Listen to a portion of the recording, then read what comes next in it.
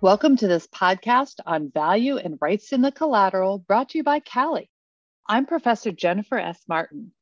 This podcast focuses on two of the elements needed to attach a security interest to collateral under Article 9 of the Uniform Commercial Code: value given and a debtor's rights in the collateral. Let's begin with the nature of a security interest. A security interest is defined in Section 1201, subsection 35, as an interest in personal property or fixtures which secures payment or performance of an obligation. So, how does a creditor go about creating a security interest in the collateral? In secured transactions, this process is called attachment. Section 9203 states that a security interest attaches to collateral when it becomes enforceable against the debtor with respect to the collateral. A security interest becomes enforceable only if three elements are present. One, value has been given. Most of the time, this is the same as consideration, the money or goods given or promised by the creditor. Two, the debtor has rights in the collateral or power to transfer rights in the collateral to a secured party, meaning some form of property right to the personal property. And three, there's some proof that the debtor has entered into a security agreement. When the last of these three things occurs, the security interest attaches and becomes enforceable. The creditor can foreclose on the collateral if there's a default. In this podcast, we will focus on the first two of these requirements: value given and rights in the collateral. The security agreement requirement is the subject of a separate podcast. Let's look at an example. Example 1. Martin wanted to buy a clarinet for her son Marshall. Music City agreed to sell her the clarinet on credit, with Music City using the clarinet as collateral to secure payment of the price over 3 years. Martin signed a promissory note promising to pay Music City over time for the clarinet and signed a security agreement that granted a security interest in the clarinet to Music City. The security interest attached to the clarinet because 1, Music City gave value by providing Martin with the clarinet. 2, the debtor, Martin, had rights to the collateral after Music City sold her the clarinet. She now owns it. And 3, Martin signed a written security agreement that granted Music City a security interest and that identified the collateral as the clarinet. Let's focus first on the value requirement. Value is defined in UCC Section 1-204 and can be satisfied in 4 different ways. First, value is present when a creditor makes a binding commitment to extend credit or for the extension of immediately available credit, whether or not drawn upon, and whether or not a chargeback is provided in the event of difficulties in collection. Second, value is given where a party gives security for, or in total or partial satisfaction of, a pre-existing claim. Third, value is given when a party accepts delivery under a pre-existing contract for purchase. Finally, there is value given where a party provides consideration sufficient to support a simple contract. Notice that Section 9203 requires only that value be given. It does not specify the particulars as to who gives and who gets the value. Ordinarily, but not always, value is given by the secured party and is given to the debtor. That's because for purposes of Article 9, the debtor is the person who has rights to the collateral and the obligor is the person who owes the money, but they're often the same person. In example 1 with Music City gave value to Martin when Martin accepted delivery of the clarinet under the contract to purchase. Let's look at a slightly different extension of credit for the clarinet purchase. Example 2. Martin wanted to buy a clarinet for her son Marshall, but Music City did not sell instruments on credit. In order to purchase the clarinet, Martin borrowed $1,000 from First Bank, and Martin granted First Bank a security interest in the clarinet to secure payment of the loan over 3 years. First Bank gave value to Martin by extending credit, the $1,000. You may recall from your study of contract law that past consideration is generally not sufficient to support a contract. However, under the UCC, value for attaching a security interest can be based on a pre-existing obligation. Let's look at an example. Example 3.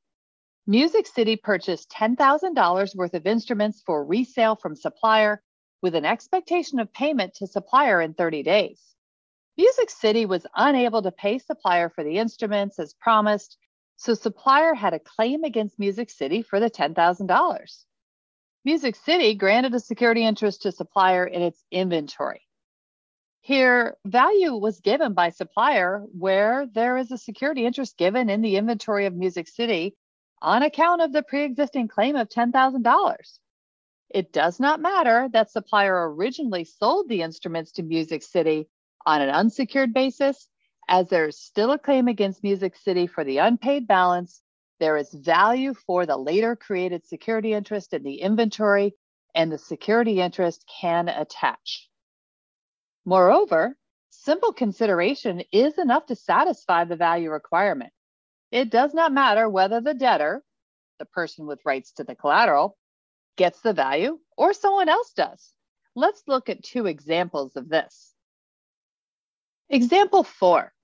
Music City borrowed $25,000 from Second Bank in order to pay operating expenses. Mary, the owner of Music City, granted Second Bank a security interest in her rare violin as collateral for the loan to Music City. In this case, Mary would be the Article 9 debtor because it is her violin, even though Music City is the obligor who will owe payment on the loan. The exchange is that Second Bank is loaning money to Music City in return for 1, Music City's promise to repay the $25,000, and 2, Mary's grant of a security interest in her violin. Recall from contracts that the promisor does not need to receive the consideration. There's value given by Second Bank, even though the security interest is in Mary's violin and Mary did not receive the value. Music City received it. Example 5. Daryl borrowed $10,000 from Third Bank to pay for music lessons at Music City. Ant granted Third Bank a security interest in a diamond tennis bracelet as collateral for Daryl's loan.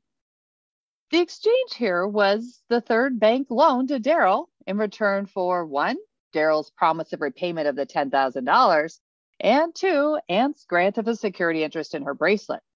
Similar to example 4, Third Bank gave value even though the security interest is in Ant's bracelet and Daryl received the value, not Ant. Finally, it is worth mentioning that oftentimes the value is easy to spot when loan funds are dispersed to the borrower.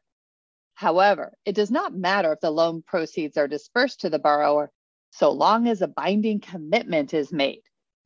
Example 6. Music City opened a $100,000 line of credit with Fourth Bank to cover operating expenses as needed. Music City granted a security interest in its equipment and accounts to Fourth Bank as collateral for the loan. Fourth Bank gave value by making a binding loan commitment to Music City, even if Music City has not drawn upon the line of credit. Let's move on now. Recall that Section 9203 also requires that the debtor has rights in the collateral or power to transfer rights in the collateral to a secured party, meaning some form of property right to the personal property.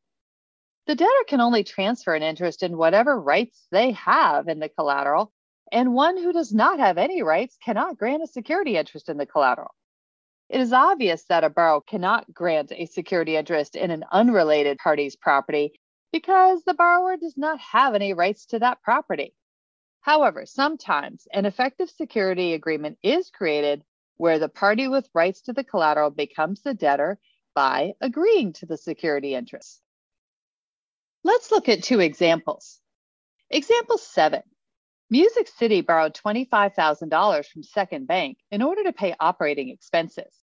Music City would not be able to grant a security interest to Second Bank in Mary's violin without her permission, as Music City does not have rights to the violin. It belongs to Mary. It's obvious that Music City cannot grant a security interest in an unrelated party's property, but Mary, as the owner of the business, could do so. It is important to remember that if Mary, as owner of the violin, agreed to grant a security interest as collateral for Music City's loan, then Mary would then be the debtor and Music City the obligor on the loan. Example 8. Music City borrowed $50,000 from Second Bank in order to pay operating expenses, granting Second Bank a security interest in its existing and after acquired inventory. At the time of the loan, Music City had 10 flutes, 5 clarinets, and 20 violins in stock. Second Bank's security interest would attach to those instruments at the time of the loan. Music City then ordered 20 new instruments on the first day of each month to add to inventory. As to the new inventory, the security interest of Second Bank would only attach when Music City has rights to the new inventory. Upon tender of delivery each month in most cases, notice that the collateral may change over time as the debtor acquires rights to the collateral covered by the security agreement. At this point, you should be able to describe and identify two of the key elements of attachment of a security interest. 1, value given, and 2, the debtor having rights to the collateral. Value is most often given by the creditor to the debtor in the form of a cash loan or goods sold, but there are other ways to establish value. The debtor most often has rights to the collateral due to having title to the collateral or permission of the owner to use the collateral for the loan. I hope you've enjoyed this podcast on value and rights in the collateral.